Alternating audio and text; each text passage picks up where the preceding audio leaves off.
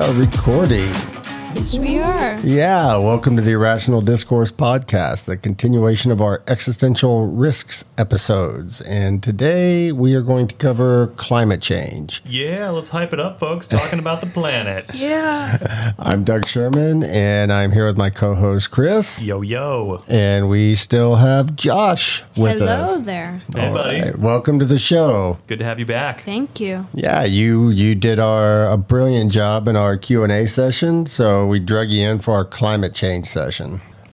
I think, unless we've been sleeping under a rock for most of the last 3 decades, everybody's heard about climate change, global warming, the environment. Definitely. There is a lot to unpack with all of that. Yeah, you remember that? Remember that movie, An Inconvenient Truth, that came out? I did not see it. Okay, but you remember it. Yes. I didn't see it either, but I remember it. There's been so many movies that come out. Unfortunately, I think some movies have been counterproductive even when they've... One example, The Day After Tomorrow. Mm-hmm. I don't know if you saw that with... Quaid. It almost took things to the point to where it was silly. Uh-huh. And I think it simplified it allowed people to easily disengage from the topic as, being a bit silly and... They desensitized themselves to it or something. Yeah. I mean, if you're trying to be force-fed a political ideology or a social ideology, and the method to do so is a bit on the silly side, your mind tends to reject the information that you're receiving. Yeah, well, this isn't a spoonful. This is like a fork and knife full. We want to get away from the day after tomorrow type of scenarios and really just get down to the science of what is climate change, what is global warming. Yeah. How are the two associated? Is it real? Is it, is man contributing to the effects of global warming, or is it purely natural? Okay. And what kind of risk that would mean to our continuance as a civilization. Okay, let's dive in. Yep. I think the first thing that we need to understand is what a greenhouse gas is. So Okay. We hear a lot about greenhouse gases in the atmosphere. And a greenhouse gas, simple enough, is any gas that exists in the atmosphere and is capable of absorbing infrared radiation, which means that it would trap the heat within the Earth's atmosphere. And we have several different types of greenhouse gases that exist. Okay, like what are they? And many of them are beneficial. Okay. The most abundant greenhouse gas in the atmosphere is actually water vapor. It's water. It's okay. Yeah, water vapor. So when we feel a lot of humidity, Yeah. that's water vapor in the atmosphere. Yeah. It holds the heat. You can see it on a humid day. It's a little kind of hazy. Yeah, you get the little ripples and heat off the roads and as... Oh, yeah, the little kind of mirages. Definitely. Yeah. So, the water is a natural greenhouse gas. Carbon dioxide is the one that is most often discussed in the topics of climate change and global warming. Yeah, also known as CO2. Correct. Which don't plants breathe it in? Yes, plants will inhale, breathe in carbon dioxide, and exhale oxygen, and we do the opposite. So we have a symbiotic relationship with plants. So we breathe in their waste, and they breathe in our waste. Does that make you want to stop breathing now? Sort of. I want to eat your poo. There's also a little bit of there's a little bit of misunderstanding when we talk about global warming and climate change, because some people use those terms interchangeably, and they are not the same. They're not the same. Well, what's the difference? So I started with Ah, yeah, that thing again. that thing. God darn it. All right, guys, we got to scold him now. Global warming is what occurs when we end up with an excess amount of greenhouse gases in the atmosphere. If you want to think about how a greenhouse gas works, you think of a fireplace brick or clay bricks. Yeah. And essentially, those get heated up, and then when the heat source is removed, they slowly radiate the heat they absorbed over an extended period of time. Yeah, it doesn't just go away instantly. It lingers around a bit. And that's what a greenhouse gas does. So global warming, so again. I gotta scold you.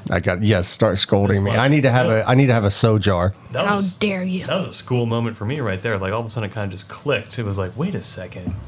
Okay, so the greenhouse gases operate like that brick you just described. That's exactly how they work. They linger around the heat a little bit. So if you can just let them have a chance to cool off a bit.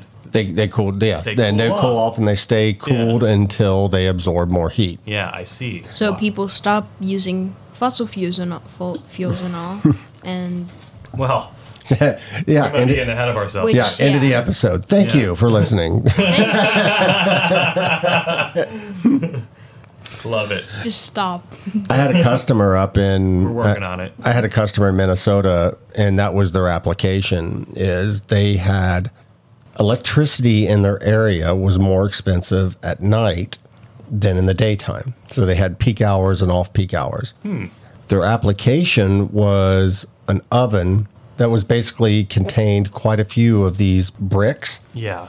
And in the daytime, it would apply heat to these bricks and heat them up. And then in the nighttime, the power would shut off and the bricks would slowly radiate heat throughout the house and keep the house warm overnight. Of course. And then that cycle would repeat in the day. That's cool. So yeah, that's the exact function of a greenhouse gas. Yeah. And carbon dioxide holds heat for a very long period of time. Like how long? I don't know by molecule, Yeah. Okay. but it's longer than, say, example, methane. Methane, we'll cover this, but methane is a more potent greenhouse gas. It will absorb and re-radiate 28 times the amount of heat that carbon does, so that 28 carbon times. dioxide. 28 times longer. So basically, they'll rate gases on what they call GWP.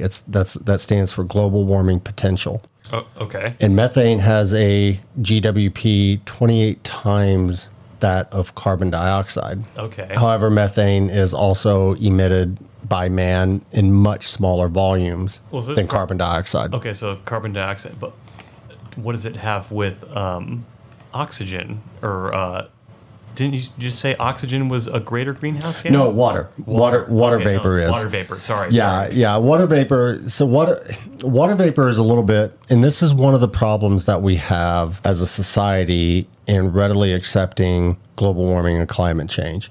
It's an exceptionally complex topic. Yeah. It's not simple, straightforward, easy to understand. One of the challenges that I've discussed before in the past is science. Scientists are not the best communicators, typically. Sure. They like to speak in very matter-of-fact terms using empirical data that sometimes is a bit overwhelming for the audience. Eyes roll back in the head, people's heads explode, Yeah, and that's the end of it. I like to think like our role kind of facilitates from the science perspective to kind of more of the general population, the layman, us normies, right? We can kind of understand what they're saying, and we can speak to people to using words. Yeah. But that was kind of my thought when going into this episode is I found myself going down dozens of rabbit holes into the details of the science. Mm-hmm. And in the end, I decided that was probably counterproductive for exactly the point that you mentioned. The more technical you tend to get and go beyond using layman's terms, Yeah. the less interest you garner from the audience that you're communicating to. Well, there's the thing, we got to check for understanding often, when you're speaking to people like in general and stuff, because you could catch yourself going into a run-on sentence and you might be saying, the equation for God and how he exists and it's real or she exists or whatever, but you lost your audience and it's falling on deaf ears because they're not paying attention. Correct. There's ways to like keep it checked and keep it going. And It goes back to what I said earlier on, do you want to influence or do you want to be right? Because you can be right all day long and still lose the battle. sure, You want to be able to communicate in a manner that easily conveys the message. I think the message that I primarily was targeting here is that the climate change and the global warming we're experiencing today, man is definitely influencing what we are seeing from the levels today of greenhouse gases in the atmosphere. Oh, you showed me some graphs and stuff too, because I'm a real visual person. I can hear really well too and pick up concepts too. But if you can show me a visual, it's just wow, like right there. And we've got some graphs. They're on the website. They're on the website. There's a page dedicated to the global warming section. You're awesome, man. And that will provide the visual of some of the stuff we're demonstration of exactly what we're talking about today, because I can sit here and go through numbers all day long and it doesn't mean anything, and then you see it in a graph and it clearly depicts how our contribution to global warming significantly exceeds that of the natural Earth cycle. Yeah, and today. We're going to get you wrapped into this too, ladies. Man and women. We're in this together. Sorry, human. Let's say human. There's my gender bias coming out. I apologize. No, we need you now, ladies. So take some of the blame with us. I didn't finish the topic on the difference between global warming and climate change. Right, yeah. Global warming is what happens when you end up with an excess amount of greenhouse gases in the atmosphere that creates an abnormal warming condition for the planet. As a result of global warming, you experience climate change. So climate change is a ramification of global warming. Okay. They are two different things. You treat climate change climate change is a symptom of the cause, which is global warming. Okay. If that is a more simple way to put it. That is, yeah. Saying things in other words definitely helps. Gotcha. To get into the complexity of global warming, there's something called the Earth's albedo. Now, that's not the Earth's libido. Okay, yeah.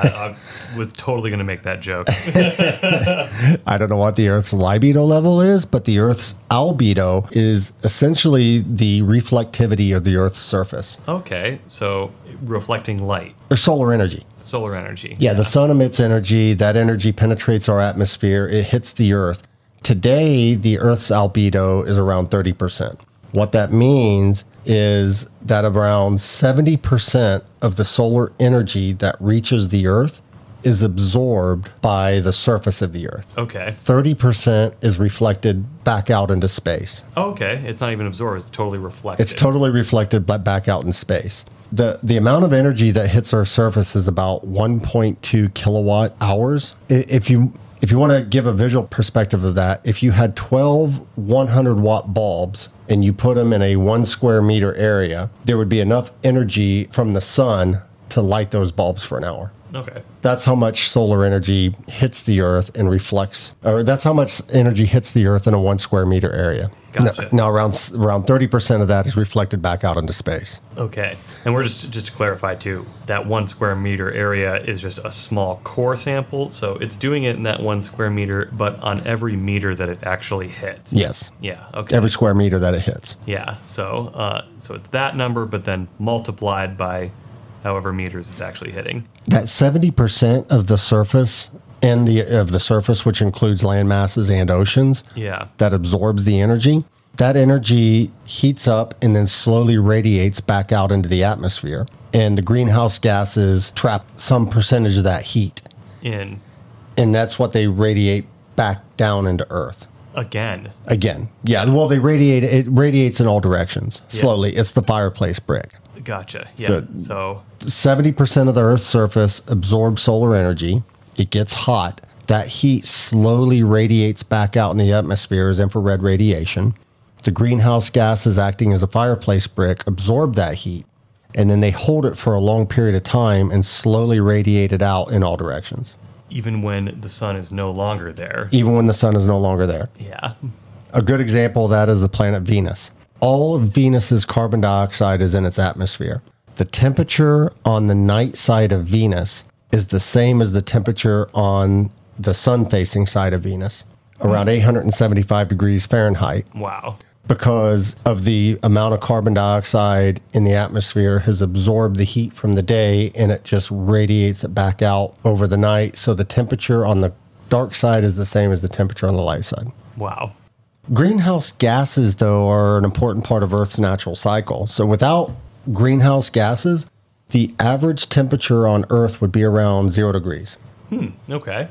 Fahrenheit? 0 degrees Fahrenheit, yeah. Mm-hmm. So we need greenhouse gases. And today, we have an average temperature of around 59 degrees Fahrenheit. So we need some amount of greenhouse gases. There have been greenhouse gases in the atmosphere for hundreds of millions of years. Yeah. And they've allowed the planet to stay warm. In some areas, a lot warmer than other areas. But, today we're at 59 degrees Fahrenheit. Okay. That's around 3.6 degrees Fahrenheit warmer than in 1850. Oh, my. So it is increasing. Yeah. I mean, it doesn't sound like a lot, but is it? It is a lot. It doesn't take much. And we can look at, if we just stick on the category of... I mean, because ice freezes at 32 degrees Fahrenheit. So 32 degrees, and you said it's 56 degrees on average? It's 59 right now. 59 on average across the whole planet, North Pole, South Pole, everywhere. Doesn't matter if it's winter or summer, average of 59 degrees. By when I say it doesn't take much, we can consider, so the Paleocene-Eocene thermal maximum, which occurred 56 million years ago. Oh, yeah, that one. Yeah, that was when it was the most significant contributor to carbon dioxide. It was the warmest temperatures on the planet in the last 66 million years. Okay. Is what it boils down to. The average temperature on the planet then was 14 degrees Fahrenheit warmer than today. 14 degrees? Yeah, so that doesn't sound like much. No, it doesn't. But when you kind of compare that to 3.6 degrees, yeah, it's almost 4. Yeah, which isn't that, it's a 10-degree difference Fahrenheit, which is less than the difference between day and night in most regions in the United States. And so it was 13 degrees on average higher when it was the hottest the planet has ever been. In 66 million years. That's incredible. It was that 14-degree difference was enough to where we lived in an era, we didn't live in an era, the planet was in an era 56 million years ago where there were no polar ice caps. Holy crap. All the water in the world was liquid. Sea levels were around 230 feet higher than they are today, and they have found fossilized remains of alligators in Greenland. You know, this is amazing because I travel a lot for my work and I drive.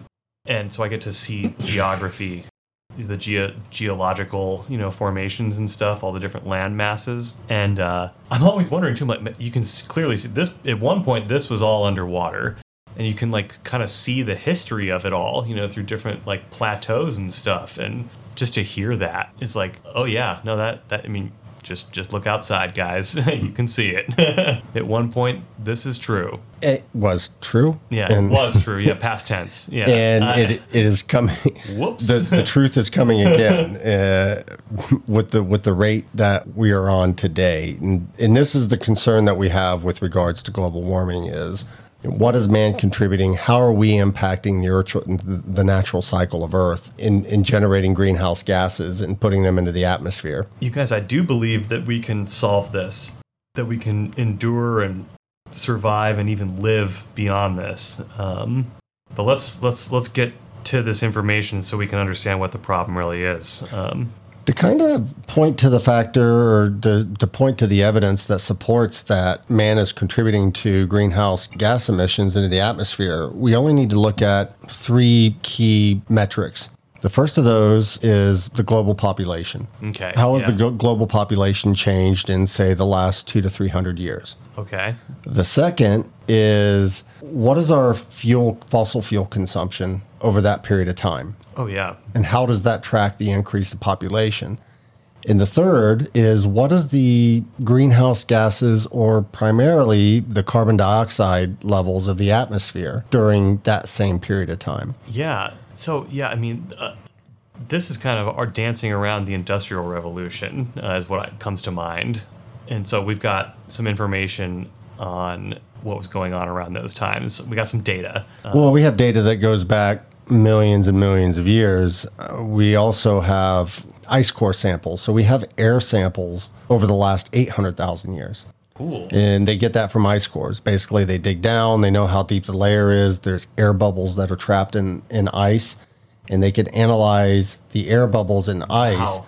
That dates back to 800,000 years, and we know exactly what the CO2 level was throughout our history in that level, in that period of time. That's incredible. Even to think to capture the air, and analyze it like that. In Jurassic Park, they got dinosaur DNA from mosquitoes. No, it's true. True. Between 800,000 years ago and 1850. So let's just take that period of time. The atmospheric CO2 levels varied between 180 parts per million and 300 parts per million. And just to be clear, this is pretty much from the beginning of time as we know it to 1850 pretty much the Industrial Revolution. Yeah, about a decade at the end, or right around the end of the Industrial Revolution. Yeah, so that's where this information is talking about. And it's very cyclical. It would cycle down for 75,000 years and then slowly cycle back up again and then back down. And, the Earth's process isn't perfectly linear. It's, it oscillates between the two, but it creates a stable trend. Yeah. That trend was 180 at its minimum parts per million of carbon dioxide in the atmosphere. Okay. And 300 parts per million at its peak in 1850. Okay, so is there a way we can kind of, the parts per million and stuff, like how could we do we have like a visual representation that we can kind of articulate like what that looks like? I mean, it's just like a speck inside of a balloon. Well, if you take 1 million particles in the atmosphere, yeah, and 180 of them are carbon dioxide, yeah, then if of all the molecules, 180 of the million, yeah, then you have 180 parts per million of carbon dioxide in the atmosphere. Yeah. Okay, so that's where the percentages come from. Yes. Yeah, gotcha. And that's how they measure atmospheric greenhouse gas concentrations. Okay. At the end of 1850, at the end of the Industrial Revolution, CO2 levels were at 283 parts per million. So slightly below the maximum that we saw over the previous 300,000 or 800,000 years. Yeah. And again, folks, we got the we got graphs of this information. Yeah, on the website. Yeah, so you can keep track of it. Today, the atmospheric carbon dioxide level is 418 parts per million. That is an increase of 135 parts per million in less than 2 centuries, in about 170 years. Whoa. And that is the fastest rate of change of carbon dioxide in the atmosphere in the past 66 million years. I mean, so that's evidence right there, Our population in 1850 was 1.2 billion. Our population today is 8 billion, or will be 8 billion by the end of the year. Yeah.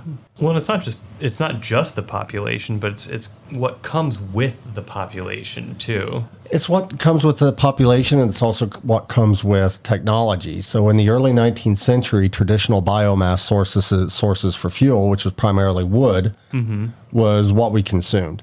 Yeah, we're just burning, house fires, and we didn't have coal or any of these more advanced things, just basic. Now, wood does release CO2 into the atmosphere. So our population, by burning wood, did influence, and that's why forest fires have a negative impact on atmospheric CO2 levels. Yeah. But it's relatively minor compared to coal. Yeah. Coal is the heaviest contributor to carbon dioxide in the atmosphere. The heaviest. At the end of the Industrial Revolution, coal started to replace wood because it is far more efficient as a source of fuel. Yeah, it's like than wood. Yeah, it's wood compressed and super duper. So the rail industry, the steel industry, all of the manufacturing industry converted from traditional biomass fuel sources to coal. Yeah. And started to burn more coal. Towards the end of the 19th century and the early 20th century, oil kicked in. Now, these things are more efficient with energy, but they're also more efficient with the waste. They're generating more carbon dioxide, yes. And the scary thing is as coal started to be used, the traditional biomass consumption did not go down. It continued. It continued at its same rate. So it's already going at one rate, but then now it has more. Essentially what happened is people just started using more energy. And it's because technology at the same time. You had the steam engine, and you had the railroads, and then at the end of the 19th century, turn of the 20th century, the automobile industry took off and started burning more fossil fuels. So then you had oil consumption that increased. Coal consumption kept increasing at the same amount. Yeah, and then everybody had to have a car. And then you had air conditioning. Yeah. That and every house had an air conditioning system in it. Lighting in everyone's houses, and then televisions. Yeah, all that electricity is coming from coal. Yeah. Coal all day long. Yeah, every time you flick on the light switch, you're burning some coal, but you're also polluting the planet. Yeah, woohoo! Kill the planet, right? I mentioned the Paleocene-Eocene thermal maximum, which occurred 56 million years ago. Yeah, God, that's such a cool term too. It's also called the PETM, which isn't as fun to say as Paleocene-Eocene. No, you have to say it the full way every time. Yeah, it was the hottest temperature of the planet in 66 million years. We're still not sure of the cause of it, but we do know that at that time, it was an additional release of 1.1 gigatons. Jeez. So 1.1 billion tons of carbon dioxide was emitted into the atmosphere every year That is a At that lot. time. at that time. My God. How do you release that? What were they much? doing? So here's the interesting thing. 1.1 billion tons per year. Today, humans are responsible for 40 to 45 billion tons of carbon dioxide released into the atmosphere every year. That is insane. Carbon dioxide is 79% of all total human greenhouse gas emissions each year. If we look at the total amount of carbon dioxide humans have released since 1750, 40% of that has come in the last 40 years. Wow. So over 270 years of human contributed greenhouse gas carbon dioxide into the atmosphere, 40%. So getting close to half is just in the last 40 years alone. When you go on the website, irrationaldiscourse.com, and you see the graphs that we've got provided that come from other sources, you can see it makes a curve. I mean, it's like an exponential curve, which means it starts small and then it just shoots right up. Yeah, it goes up because of the population rising a lot. The population goes exponentially in stereo with the consumption, like in tandem. It's simultaneous. 1 billion to 8 billion in just like 100 years. Because it's not just the amount of people, but it's what comes with people too. You know, like our modern sensibilities. You know, we need electricity, and you know, we need a car, and we need we've come to function to think that we need all these things anyway. And because there's that's sustainable to a certain point if you have a population like how it was back in the 50s. But now that there's so many of us and we all have these deep functioning needs, something's got to give. I mean, give me some more data here. To your point about population, Yeah. I'll give you some data to support that as we increase in the potential. So let's look at India. Okay. India has a population of 1 billion, Okay. 3 times that of the United States. Okay. I'm going to get the numbers backwards. Only 13% of the population of India have access to air conditioning. Wow. Only 7% of the population of India owns a motor vehicle. Wow. That is rapidly changing. Interesting. As technology and the country adapts and becomes more self-dependent and the class culture India is very class divided. You tend to have very rich, very poor, nothing in between. Uh-huh. As that starts to diminish and more people have access to vehicles and to air conditioning, they are going to start emitting significantly amount more of greenhouse gases into the atmosphere. Right. Because they're going to be burning more gasoline in their vehicles. And a lot of the energy in India and China is provided by coal. Mm-hmm. And coal is still the least expensive way to generate energy. Wow. And China has over 1 billion people in population too. China has 1.3 billion. Now they have a higher percent of the population that have access to things like air conditioning and automobiles. But they also are the world's largest contributor of carbon dioxide into the atmosphere.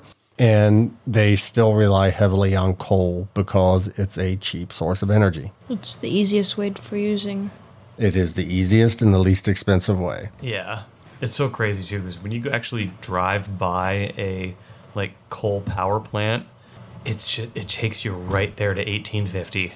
Like they're just so archaic by today's standards, you know, but today's standards are all running off of that archaic system, and there's just got to be a better way. I mentioned that humans are responsible for 40 to 45 billion tons of carbon dioxide emissions every year. And I should say, I know there's a better way. And there's a lot of there's a lot of conversations I've had with people who will make the comment that volcanoes also emit carbon dioxide and that there's natural sources of carbon dioxide being released into our atmosphere by Earth. And that's true. Yeah.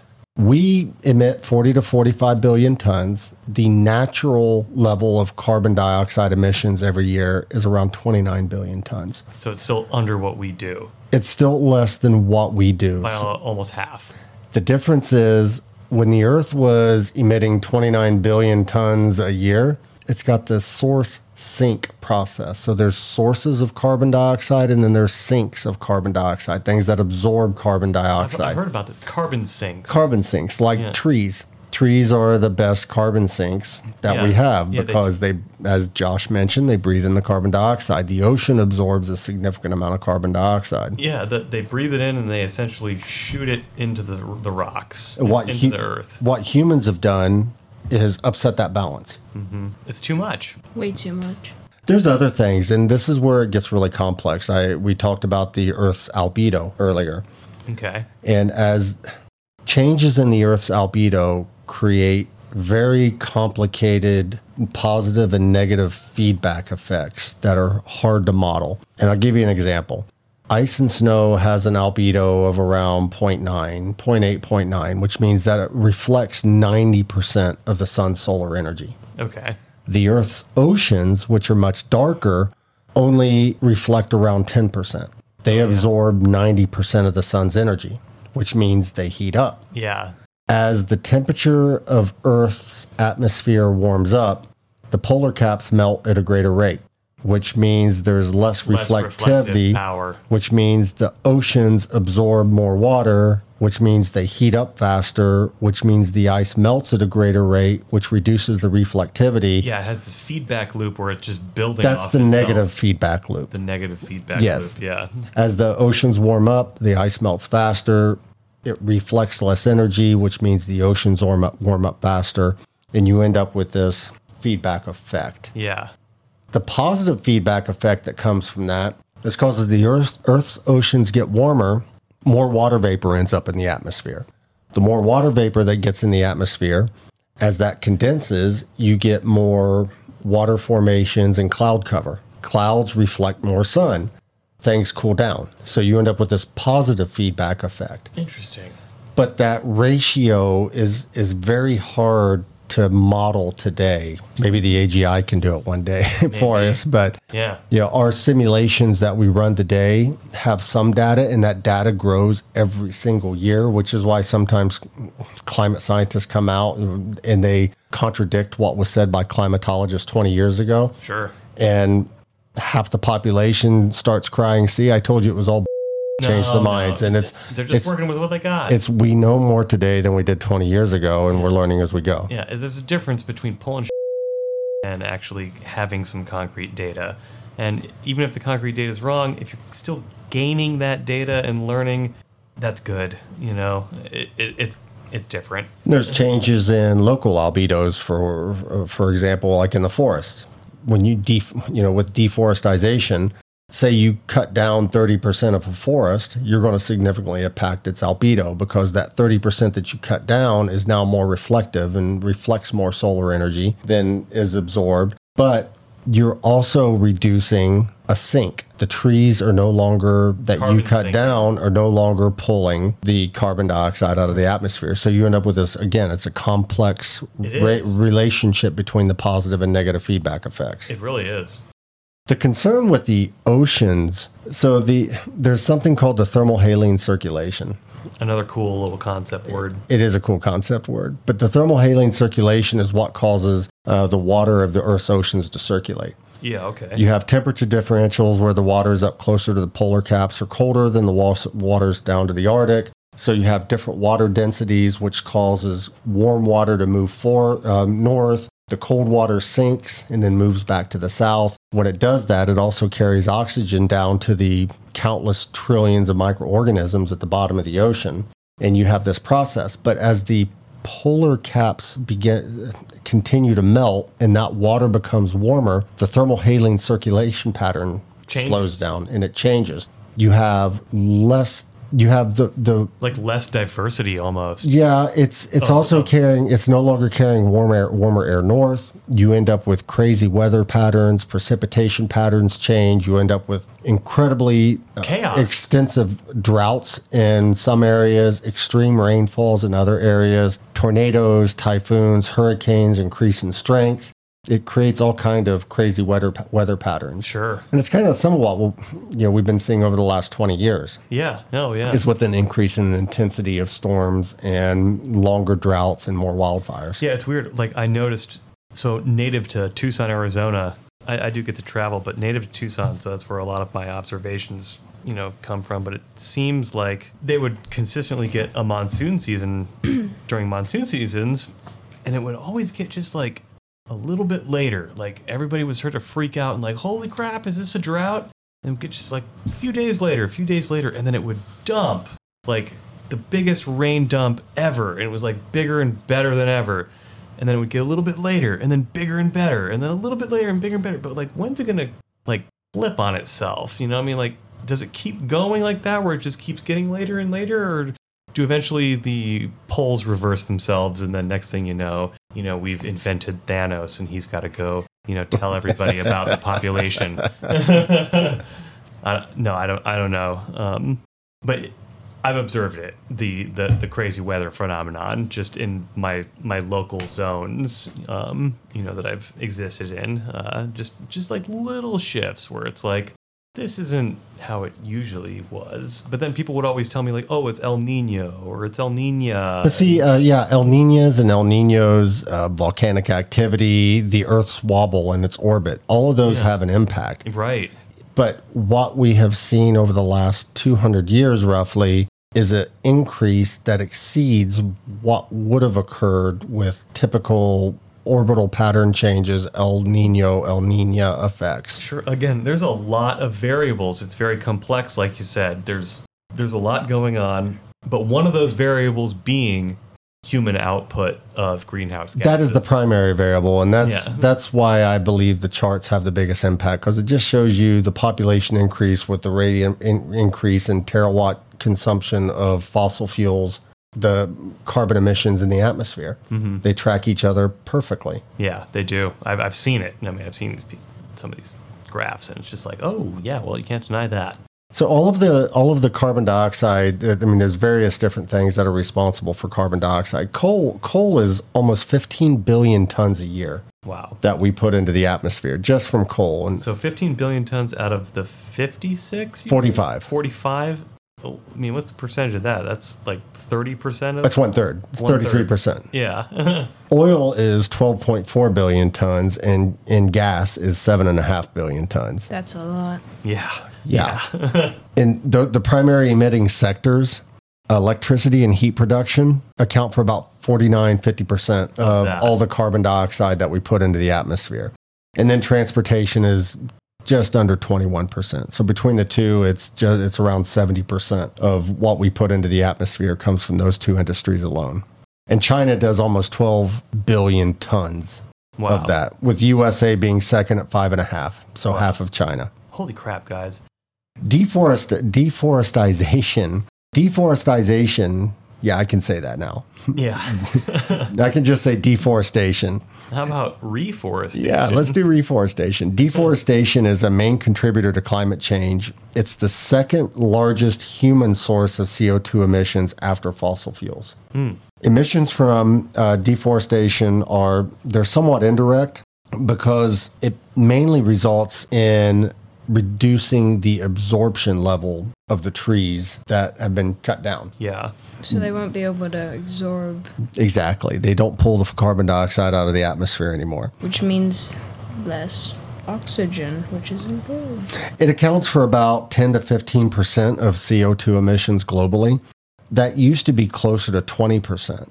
The difference is we haven't reduced deforestation. We've increased the amount of other fossil fuels that we've burned, so the percentage of deforestation impact is decreasing because we're emitting more gases from other sources. And that's, again, kind of reflective of population. The reason that happens is because of demand of the people needing to deforestize these things for their needs. Yeah, deforestation is responsible for more greenhouse gas emissions than all of the world's cars, trucks, or planes and ships combined in a year. And it emits more CO2 than all EU countries combined. Wow. So the entire European Union. Wow. All of our forests in the world have over 1 trillion tons of the world's carbon stored in them. Wow. And this is one of the problems with wildfires is when we have these huge wildfires with these extreme droughts. Sure. Is that when those trees burn, they're releasing all of their carbon into the atmosphere. Yeah. It's a bad effect. I mean, already it just seems like the ideal situation is to just chill out for a little while, let it cool off. But we can't do that. I mean, the world goes on, you know? I mean, we have so many forces that exist, you know? It's like, I'm making these gestures, folks, right now. You can't see, but like my mind is just Is your head just exploded? It's just exploding, and the words, you know, aren't coming out because it's clearly a problem. Let's keep getting some more of this data about this problem, so maybe we can put an equal sign at the end of it and say solved. One of my army buddies lives in Mexico now, and him and I had this. We were exchanging emails.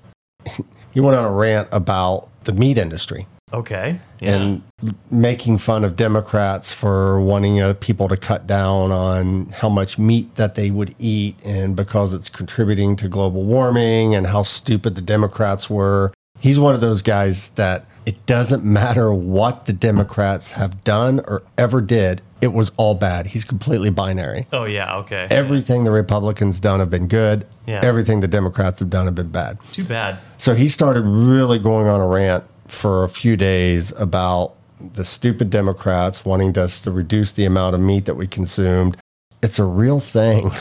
The livestock sector is responsible for almost 15% of all global greenhouse emissions. Oh, sure. Oh, yeah. The methane you were just saying, too. Yeah, with the cows. Yeah. Well, how do cows emit methane? Fucked. There you go. Again, this is another example. The livestock industry produces more greenhouse gas emissions than the transportation industry, than all cars, planes, trains, and ships combined.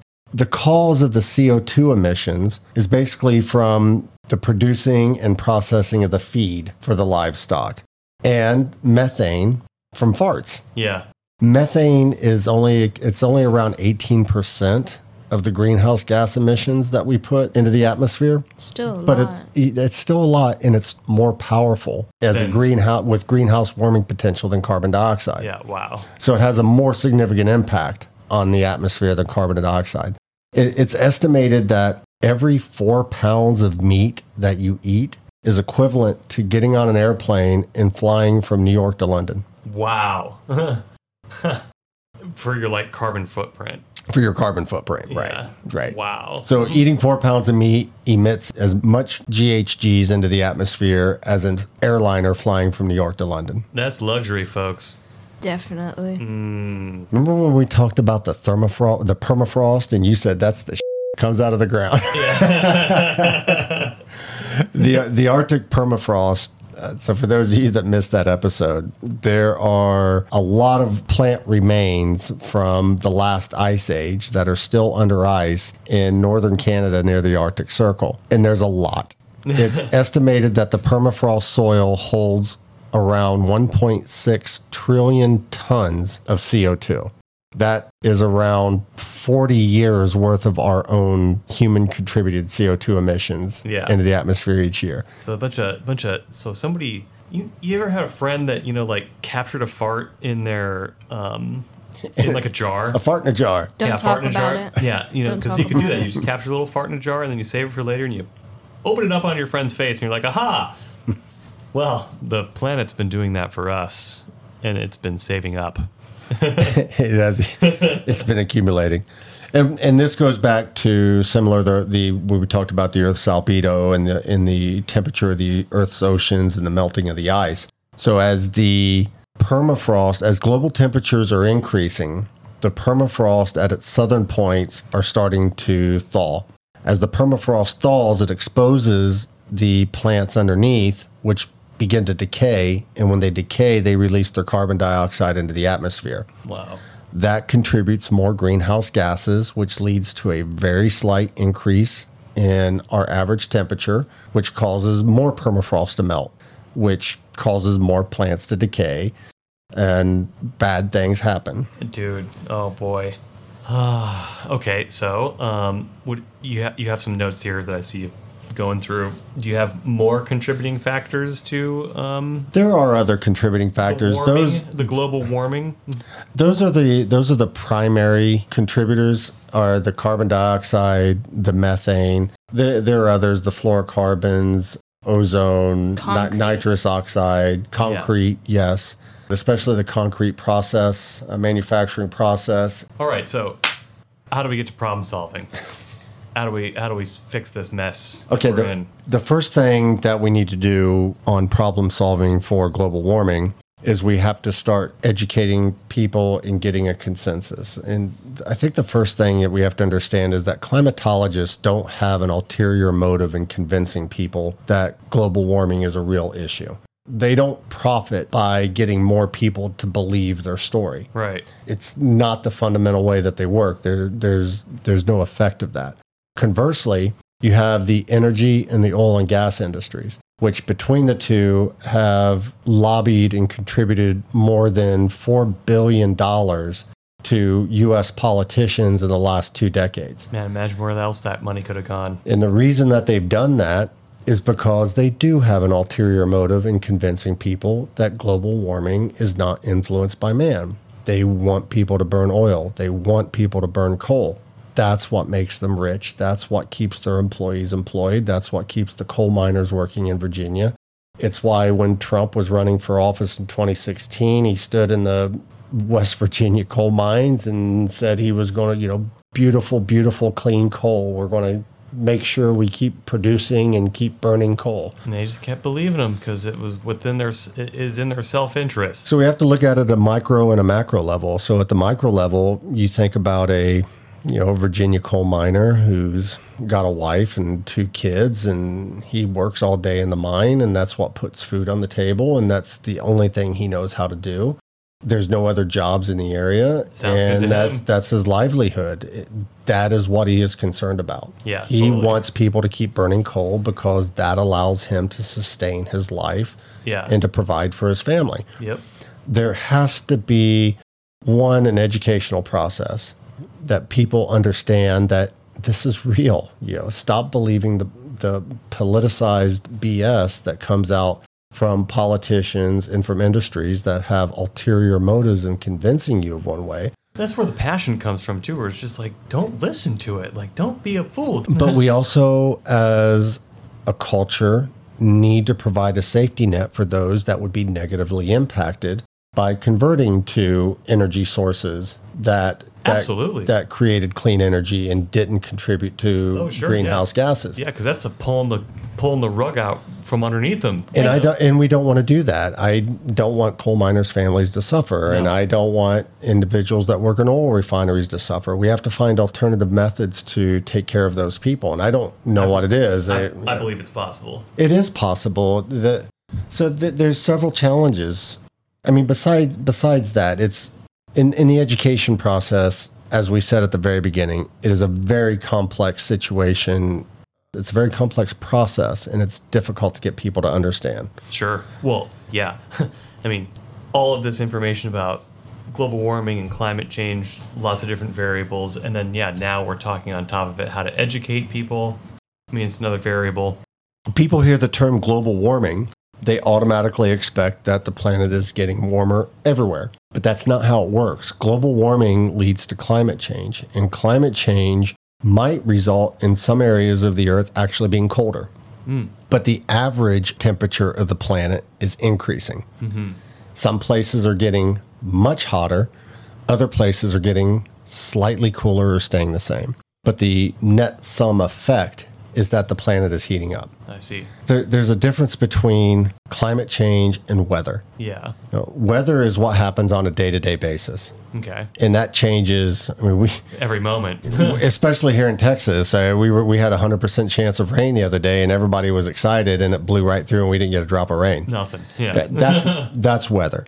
Climate change is a long-term trend. I showed you that it was an animated chart that showed the average temperature of the planet by month from 1850 to 2019. That was a great chart. 2022, I'm sorry. Yeah, and it 2021. When you can have that visual reference and you can see how it, I mean, the data's right there. It's clearly going up. Yeah, gradually increasing every year for the past 170 years. Since the Industrial Revolution. And the fact that over that period of time, 20 of the 22 hottest years on record were in the last 20 hottest years on record were in the last 22 years. You know, we have to see that, we have to accept it, and we have to create safety nets for the people that would be impacted, negatively impacted. Wild, when you do look at the graphs, like you can see 1850 is like right where the first little increase of stuff starts to happen. Like all the time before that, you know, the graphs are kind of cruising at this nice, you know, low level cruise. And then 1850 happens, and then like, oh, little blip, you know, things are starting to happen here and starting to go up, and it kind of like doubles until about 1950. And it is true what they say. That was like the good old days. But it was good old days not for reasons why people think it was. Not because of the racism and because of the white supremacy and because of all that. But because the population was kind of low and manageable. Technology and intelligence was really starting to boon. And we really were kind of understanding things. And then from like 1950 on, it just goes crazy. It doubles and then triples and then quadruples and then boom, boom, boom, boom, boom, boom, boom, boom, boom, boom. The population's way up. All the carbon emissions are just through the roof, and everything, quite frankly, on paper, looks like it's gone to total. I'm going to get my numbers wrong. So in 1950, the population was around 2.5 billion. Okay. Today, at the end of this year, we're projected to hit 8 billion. So increased by 5.5 billion in 70 years. 1958 was the first year that we measured in the Mauna Loa Observatory in Hawaii atmospheric carbon dioxide levels, and we were around, I think it was around 350, 370, somewhere in that range. And today we're at 418. Wow. So the population has increased, carbon dioxide levels have increased. It continues to go, and it's the problem. Also, we mentioned earlier, is the inherent nature of science. Scientists are poor communicators. They tend to do things in empirical data and matter-of-fact manners. And science has progressed over thousands of years by constantly contradicting each other and testing hypotheses and coming up with theories and hypotheses, and then reaching a consensus. And then somebody 5 years later challenging that consensus, and then we find out that guy's right and the other guys have been wrong, and we've made another leap forward. It's actual building blocks. That's how we have progressed. And people see that and they say, oh, well, the scientist was wrong about, you know, what they said 10 years ago. So it's all, but no, that's how we have progressed. If scientists hadn't operated that in that manner for the last several hundred years, we wouldn't be in cars. We wouldn't be watching television. We wouldn't have lights in our house. We wouldn't have the medicine we do today. That's exactly how we've gotten to where we are today. And they're doing the exact same thing climatologists are with the environment. Yeah. And with, you know, global warming and climate change. And it's going to happen. But people see that and they use that as a source for convincing themselves and for others that it's all a hoax. Yeah. Now, I do want to say, I don't think that Thanos was right. Okay? Does that make sense to anybody? Yeah, we agree. I like the way you backpedal there. You know, just because it's like we're pointing towards, you know, population being an issue and all this stuff does not mean that you should go drown your kids or, you know, start offing people like Thanos. Yeah, please don't. Yeah, no, that's not the solution. That's a knee-jerk reaction. But there are things that can definitely be done to course us into a better future. Or better now, you know, but in the future. And there are a lot of standard, typical arguments out there from climate deniers. Mm-hmm. One of those is what we discussed. We sometimes have very cold winters, so global warming can't be real. It doesn't work that way. Yeah. The average temperature of the Earth is increasing steadily, and it has been for the last couple hundred years. Can I say something? Yeah. Sure. So, for example, the desert, how it's super, super hot during the day, and it gets freezing, freezing cold at night. Yeah. It has an example with what you were saying, sort of. And well, there's a little bit of that too, but also in the desert, deserts tend to be very dry, so there's not a lot of water vapor in the air, and water vapor holds a lot of heat. So that's why in humid areas it stays hotter later at night. And we'll get to a couple. Yeah, hey, that's a good point. Yeah. Oh, God. Did that just start from 0? It started from 0, but Stop it. No, it'll give me another audio file. Oh, it's another one? Yeah. Oh, it's not recording over it. No, Okay, it won't good. record over it. It'll generate a new audio file. Okay, that's good. Otherwise, we'll do this again in a couple weekends, and we'll be real experts on this subject. Yeah, right. So sorry, guys. We've had a few technical glitches here that we think that we've overcome. We'll find out. Yeah, we were just talking for about maybe a half an hour about some stuff, and well, it wasn't recording. So, That sucks. awesome Joshy. He discovered it with his eyes that can see, and Yeah, so we'll go through. It looks like we have our equipment sorted out and things are functioning again. So I think we'll just skip ahead. We've covered a lot of the topics, and I think we've been redundant in a couple areas. But we'll go through briefly some of the typical arguments by climate deniers. Mm-hmm. Like, how wouldn't it be real? yeah, I know, right? Well, to how it wouldn't be real, some people will also argue that climate change is natural and normal, that climate change does happen, but it's been happening throughout the history of the planet, and man is not contributing to that effect. To the first part of that, they're correct. Over hundreds of millions of years, there have been many points where the average temperature of the planet is much warmer than it is today. Over the past 400 million years, however, as forests have started to spread over the continents and more carbon dioxide and greenhouse gases and volcanic activity is reduced, until the point of the last 800,000 years, where the CO2 levels were between 180 and 300 parts per million. What we've seen in the last 180 years are dramatic changes in the rate at which carbon emissions are entering the atmosphere. The temperature is increasing in levels that we haven't seen in hundreds of thousands or millions of years. Yeah, since what was the name of that phenomenon again? The Paleocene-Eocene thermal maximum. I can't even repeat that. Paleocene, Medeocene? Paleocene-Eocene thermal maximum. The PETM. Okay, Wow. I'm just not going to try. Yeah, and that's when it was the most poisonous. Well, that was the hottest temperature in the planet in the last 66 million years. Yeah, and it was dumping out 1.1 billion tons of carbon dioxide into the atmosphere every year. Yeah, whoa. Well, Humans are doing 40 to 45 billion every year today. My God. yeah, that's a lot more than Yeah, back then. it's a humanocene. And it's not just that, it's the rate of change. It took the planet tens of thousands of years for it to reach that maximum temperature that was the hottest point in the last 66 million years. Yeah. We're seeing rates over the last 200 years that are far faster, thousands of times faster than what was seen back 56 million years ago. Mm-hmm. And that's why it's such a concern. The other one that we discussed off air, that there was no consensus among scientists that climate change is real. That's another argument that climate deniers make. Yeah, no, that's just not real. It's blatantly false. Yeah. And it's 97% of active climate scientists all agree that humans are causing climate change and global warming. My point to that is you can't get 100 experts in a room and get 97% agreement on pretty much anything in their field of study. Yeah, that's one hell of peer review right there. So it's completely wrong to say that there's no consensus among climate scientists that humans are contributing or causing global warming and climate change. Yeah, I'll call that ignorance denialism.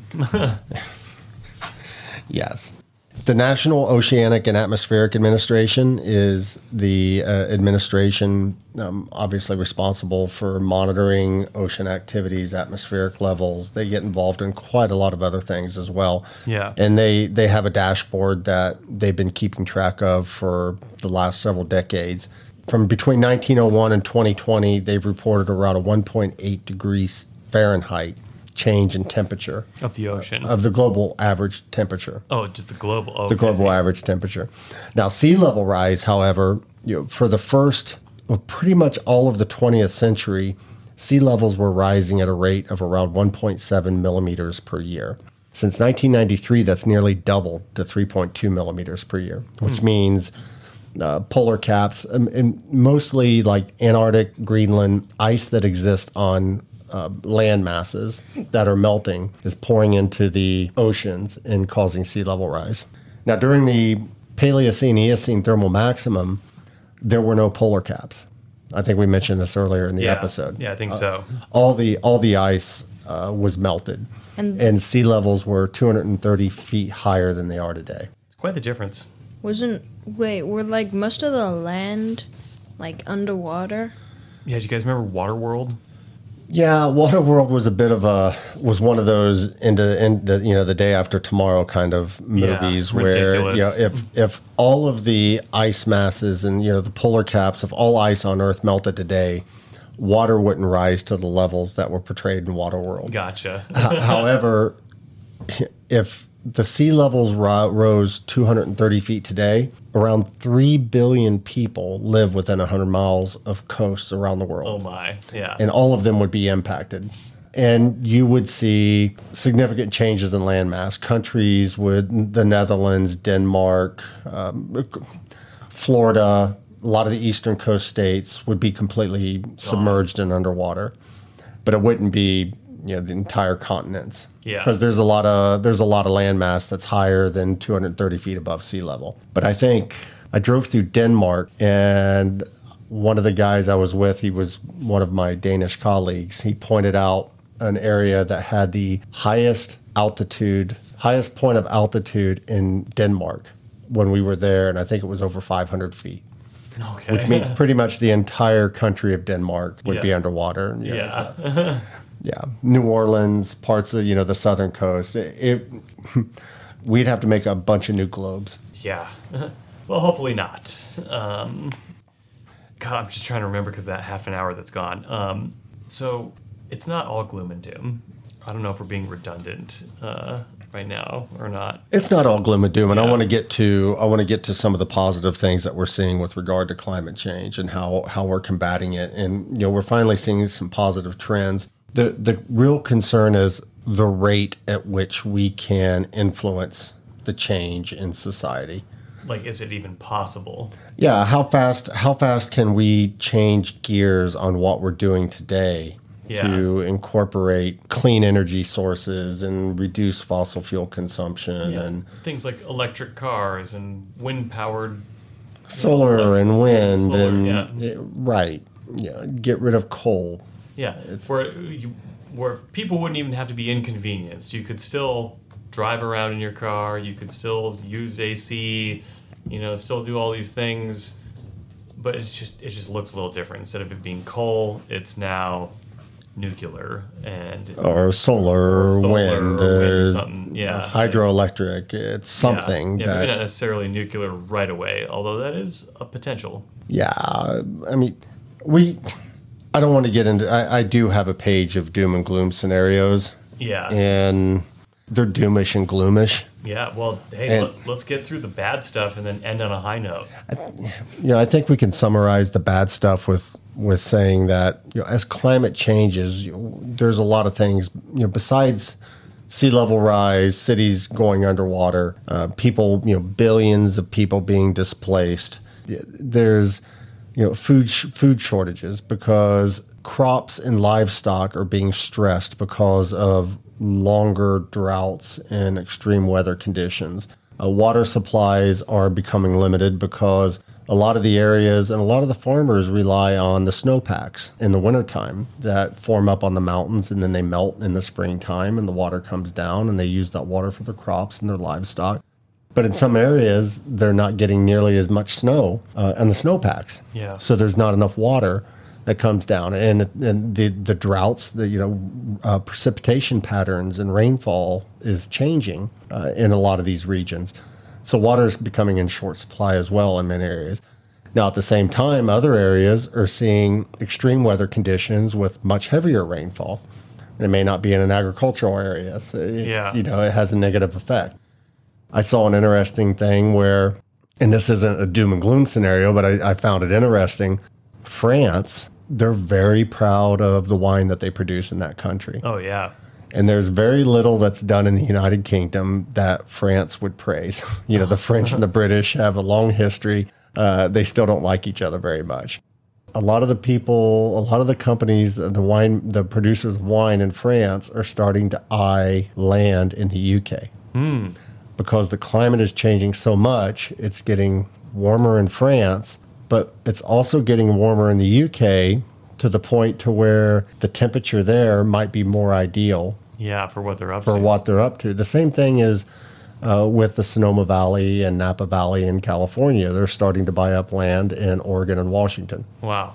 So that they can start moving some of their grain crops up there. Yeah, wow. Smart moves.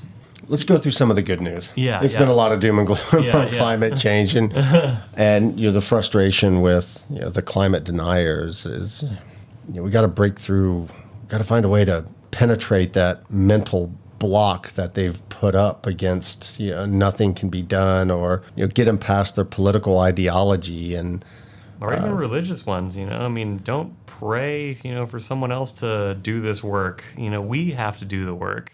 On the religious side, it's a little bit more frustrating because we had this conversation with someone who said that they really weren't concerned about climate change because we were living in the last generation. And it just makes you want to bang your head on the wall because they'll go out and do whatever they want because God's coming in the next decade and it's all over anyway. We can make that a self-fulfilling prophecy if we want. That's what it sounds like to me. It's like,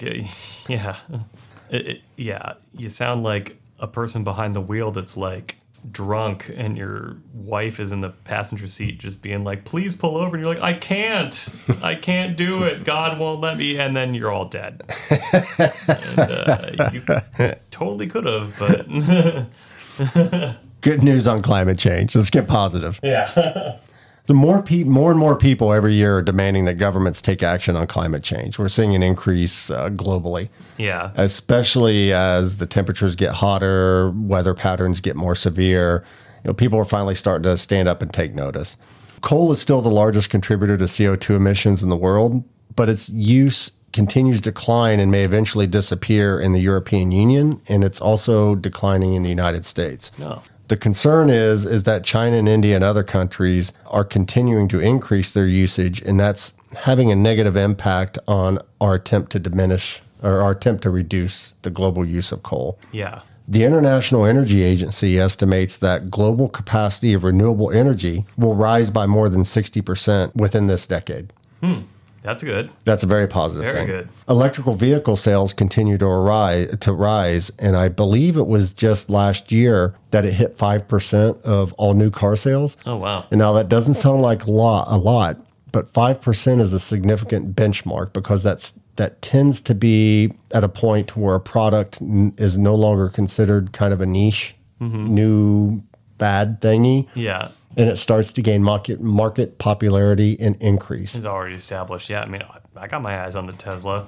They estimate that electric vehicles will account for 30% of all new vehicle sales by 2030. This is an interesting one. So in May of 2022, there's a company called Good Meat. They announced that it signed a contract to build the world's largest bioreactors to produce cultivated meat.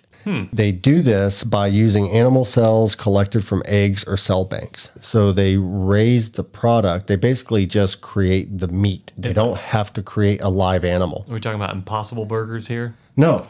This is meat. It's not the vegetarian thing type of thing. It is the meat from an animal, but they basically reproduce the cells. They reproduce the cells that are in the meat. The meat is. I think that is what the Impossible Burger is. Is it something like that? It's like it's not veggie stuff. It's a synthesized meat. Is it? Yeah, I think. So. Okay, I could be wrong there because I had one and I got an Impossible sausage something the other day and it was all veggie. Yeah, this is the thing I'm thinking of. Is it's meat that's synthesized. It sounds like this. Yeah. I've eaten it. I'm still alive. Boom. No animals are raised and slaughtered, so it's more of an ethical process, and it significantly reduces carbon and methane emissions. Nice. The EU had set a target for last year to reduce carbon emissions by 20% of their 1990 levels. They actually hit 34%. Oh, wow. The Biden administration is working towards 100% clean energy production, which could be achievable in the next 15 years. Boom. Yes. With a little bit of political cooperation. Yeah, that's one of these things. I don't know if this got deleted from the deleted thing or if it's being redundant, but here you go again. I travel around and I see all these little stickers on the gas pumps, and these little stickers. They got a picture of Joe Biden, and he's like pointing at the gas sticker and says, "This is what I did," or something. Yeah, I increased the prices. Just like, oh my God. But I've been paying attention.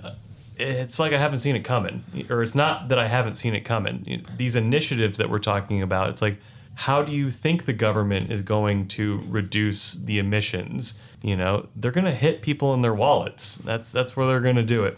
If you can't do it responsibly, well, Big Brother's going to come in and do it for you. Is what it always comes down to. If you don't like the government, well, start having some more personal accountability. How about that? Gas prices are a little bit different. One of the reasons where Joe Biden is responsible for gas prices is that his administration actually increased demand. So with vaccinations, the elimination of some of the COVID restrictions, more people out in the market, increased consumers on the road, which increased the demand for fuel. A couple years back, right before Trump left office, he was alarmed at gas prices being so low. And this is right at the early stages of COVID. We moved to Texas in May of 2020, and it was $1.49 a gallon.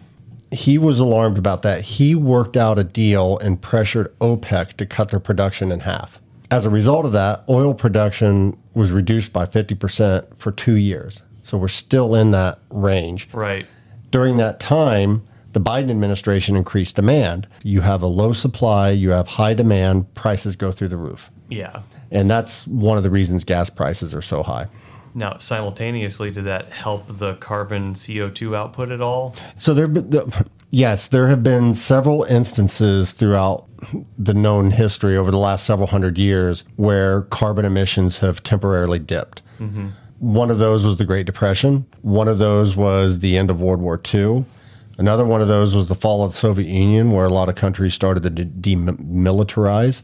And then COVID, when everybody locked down and people stopped flying and people start driving, we saw another dip. The problem is it's resumed back to prior levels, and the trend has continued to increase in every single one of those instances. Of course, yeah. So it needs to reduce and flatten out, and it's not. We're back up to the trends prior to COVID hitting. So it's like a very short momentary delay before we start burning fossil fuels again at the same levels. It's almost just another little blip on the graph just to prove, yep, it's accurate data. An interesting one is the Pentagon is testing floating solar panels to use on lakes. Oh, cool. And they want to use these on large lakes near military bases where they can provide electricity to completely power the military base and the surrounding areas. Oh, yeah. Yeah, see, that's kind of one of these things that is so simple. Solar panels, exist. Where I come from in Tucson, Arizona in general, it makes no flipping sense to me whatsoever how the infrastructure works in that entire state. Constant sun all the time, some of the fewest solar panel fields I've ever seen. And a thing that's even more infuriating for me is there's parking lots upon parking lots upon parking lots and all these things that get developed, and they shave off all of the trees and in the area. They move the saguaros, they do whatever they do, and they just build parking lots and buildings. But the problem is there's no shade whatsoever. It's just open, black, greenhouse gas making greenhouse, not even gas, but greenhouse solid making turf with no shade whatsoever. And if you just put some shade over that, one right there, you're gonna be stopping a lot of the heat that's getting greenhouse bricked, not even by the gases, but by the actual asphalt that's right there. Put some shade on that. And then if you want to really do some extra credit work, put some solar panels on that shade. It hasn't been done yet. The time is now, and it's just so crazy because there's lobbyists out there that are trying to like stop it for some reason, and there's just so much BS that you'll roll your eyes to even my mouth opening. You won't listen to it. But yeah, put some freaking shade over the asphalt parking lot, and then when you do that, put some freaking solar panels on that, and then you support your whole business with just the electricity, not your whole business, but all your electrical needs right there done on the solar panels. Anyway, sorry, I kind of like went on a little tirade there. You were saying some more hopeful things, but that's a hopeful thing we can do. We can do that. People don't do that for whatever reason, but we can do it. So just place solar panels. Just give us some shade. Put some solar panels on that. A friend of mine wants to turn every Walmart parking lot into a covered parking lot with solar panels, and electric vehicles get to charge for free, and the solar panels could be used to power the Walmart. Boom! Right there. I mean, it's all like, holy crap, stop with all the waste and actually use all the potential that's around us. It's incredible. So go ahead. It's a perfect idea. Just do that. Just do that. World would be better. Well, there's also, one of the complaints against renewable energy, solar panels, wind, is that it's expensive. But one thing that people don't realize is that the government provides more subsidies to the oil and gas industry to keep the price low than they do to the renewable energies. Yeah, so we need to make it an even playing field. Shift that, then it would be affordable. Right.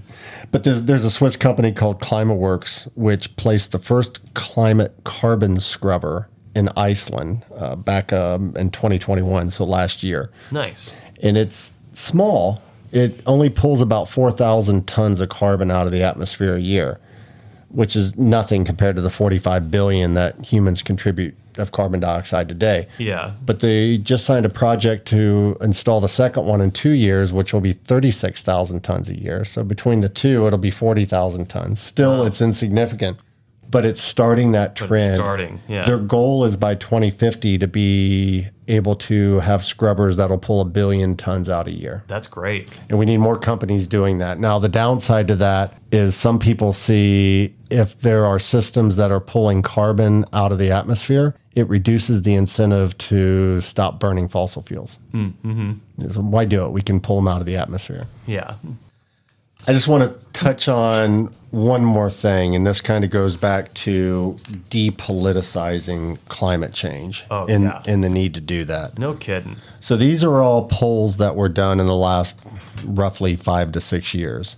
One of them is, do you think that climate change is an emergency or not? So 56% this is like 2016, 56% of the country said it's an emergency. 84% of those were Democrats, 63% were independents, only 18% are Republicans. So you see the political slant on that. Yeah. And there were a couple others that were even scarier. Do you think Donald Trump should remove specific regulations intended to combat climate change?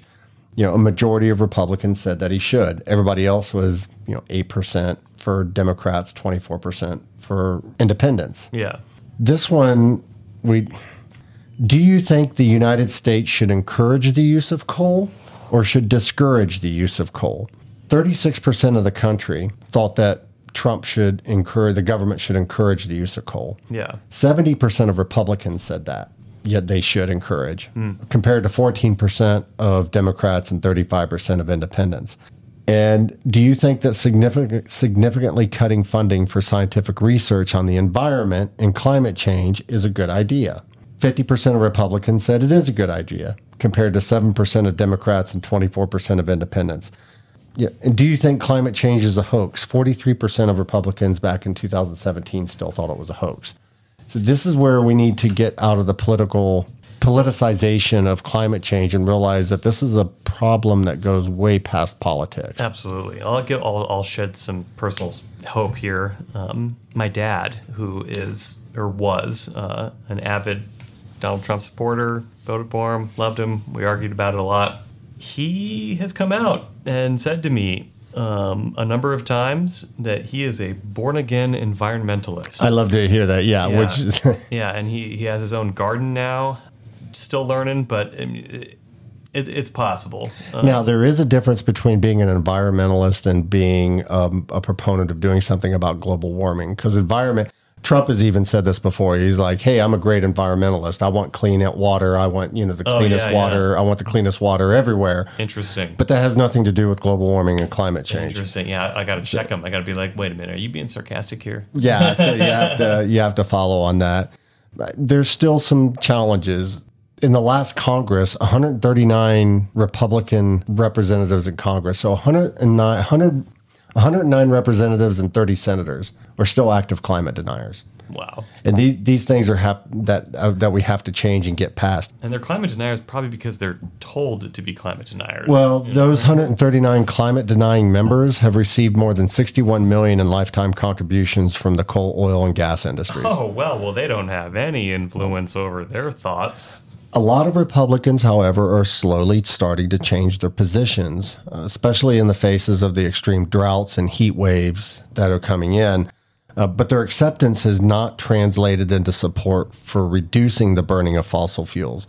Instead, most of them want to spend billions and billions and billions of dollars to cope with the results of global warming. Basically, they want to treat the symptom, not the cause. Yeah, wow. The symptoms, I should say, because there's multiple.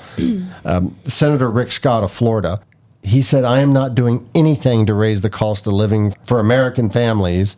And he's in Florida, where climate fuel disasters have cost the state more than $100 billion over the past decade. Wow.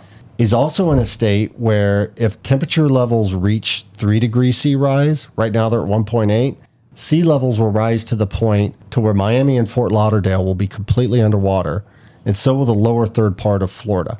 Wow. It's around 7 to 10 million people live in that area. And instead of doing something about spending money on climate change, he wants to spend tens of hundreds of billions of dollars on treating the symptoms of it. That's so crazy.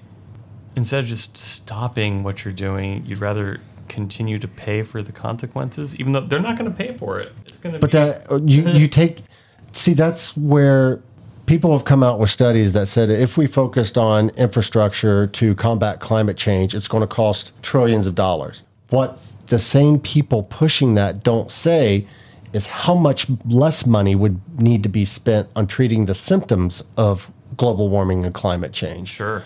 So it'd be significantly less than that. It'd be a fraction of that. Yeah.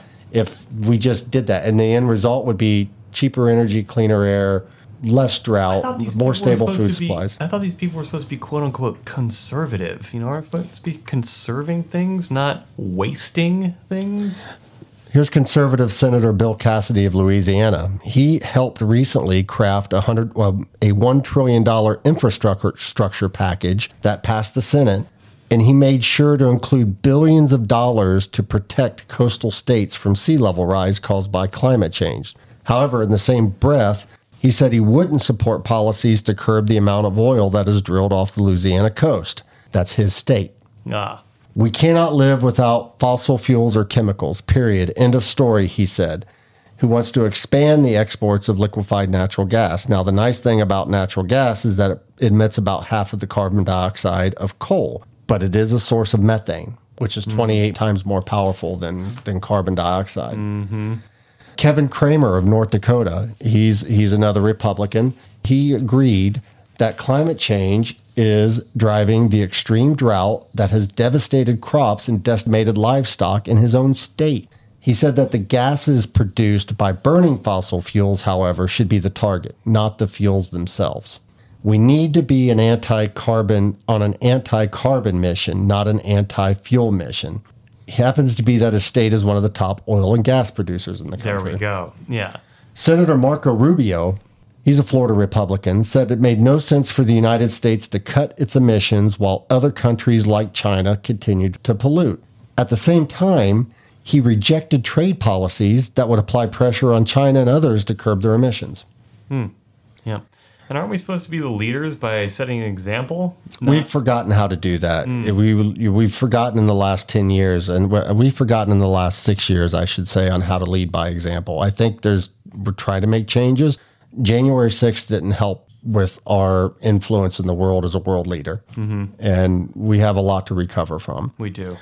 Senator James Inhofe from Oklahoma, I remember back in 2015, he showed up in the Senate with a big snowball that he got from his state, at a time when the temperatures are normally warmer, but it was so cold that they had snow, and he made a big snowball. And he brings it into the Senate and he throws it on the floor and says, this is what I think about global warming, not understanding the difference between global warming and climate change. Right. Again, some areas get colder. You have crazy weather patterns. He insisted in the last few months that he never, ever called climate change a hoax, only that the dire consequences have been overblown.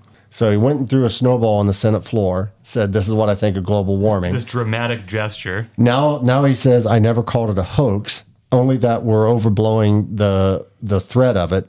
But he was also the author of a book that was entitled The Greatest Hoax, How the Global Warming Conspiracy Threatens Your Future. All right, there you go, guys. Stop listening to this right now. Like, seriously, because if you believe any of his sucker. It is absolutely insane. I will say, Trump, again, was it Troy Boy? Troy Boy. I'm bashing Trump now, okay? And I don't apologize. So there was a climate deregulation tracker that's run by the Sabin Center for Climate Change, has documented more than 130 steps that the Trump administration took to scale back measures that were implemented to fight climate change. One of those was asinine. He tried to eliminate some of the regulations that we had on and fuel emissions on cars and efficiency. Yeah. California went above and beyond and even set more strict standards. He went after California to try to force the state to not set more strict standards for its own state's citizens on fuel emissions. I'm so confused. Yeah.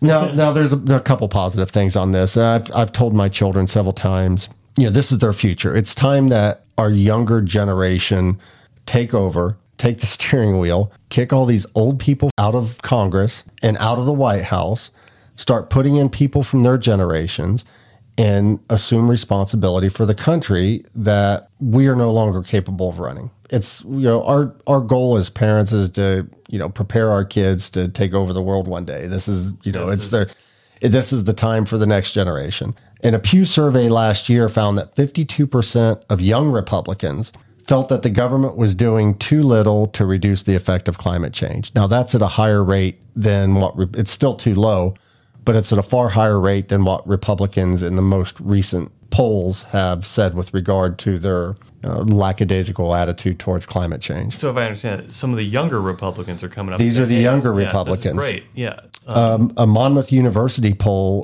found that almost 2/3 of Republicans now believe in climate change, which is a 15% increase from just 3 years ago. That's awesome.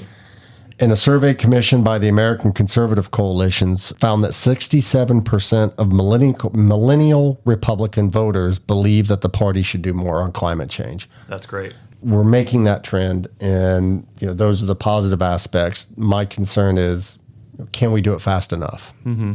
We have to. It's our future. It's the future of the planet. I mean, again, you just point to, if you live in southern Florida, if the temperature of the oceans continue to increase at the rate that they've increased since 1993, and we're already seeing the city of Miami putting forth hundreds of millions and billions of dollars worth of projects to try to reinforce their sea walls and water removal systems, because it's going underwater slowly. And Miami Beach could be gone in 10 years or less. Oof. Yeah, so we got to do something. Or, just close your eyes and pray it away. No, just kidding, guys. You should check out that movie, Don't Look Up.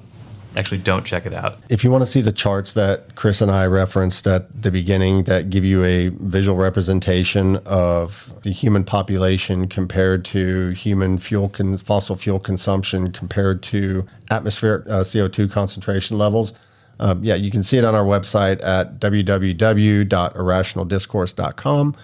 And if you have any questions, comments, want more information, or you just want to dispute some of the facts that we've mentioned here, please on our website just click on the contact us and reach out, and either Chris or I will respond.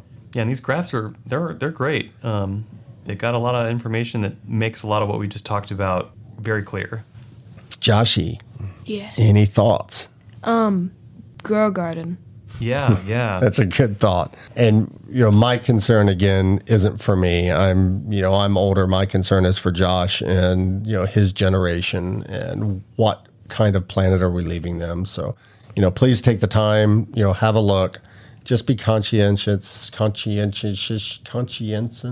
I can't say it. Conscience? Conscientious, yes, conscientious of we're not asking you to stop driving a vehicle and turn your air conditioning on, 88. It's just be sensible. Yeah. Don't use too much. And again, we don't receive money from this, but I'll plug it. Ecosia.org. Ecosia, ECOSIA.org.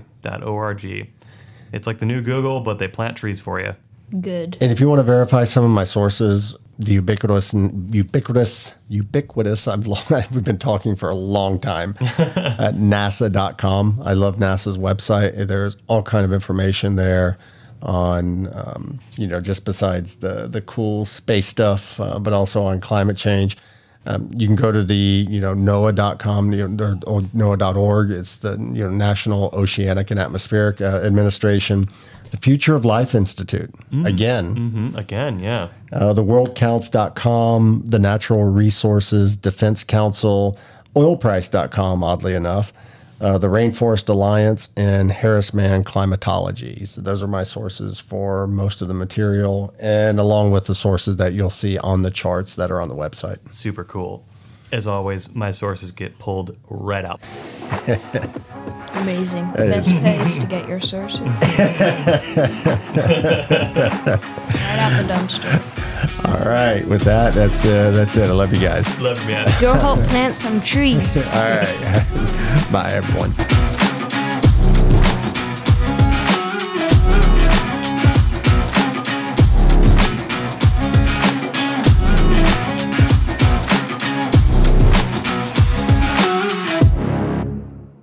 Thank you for listening to this episode of the Irrational Discourse podcast. If you have questions, comments, or suggestions for future episodes, you can send us an email at debate@irrationaldiscourse.com, or you can contact us directly through our website at www.irrationaldiscourse.com.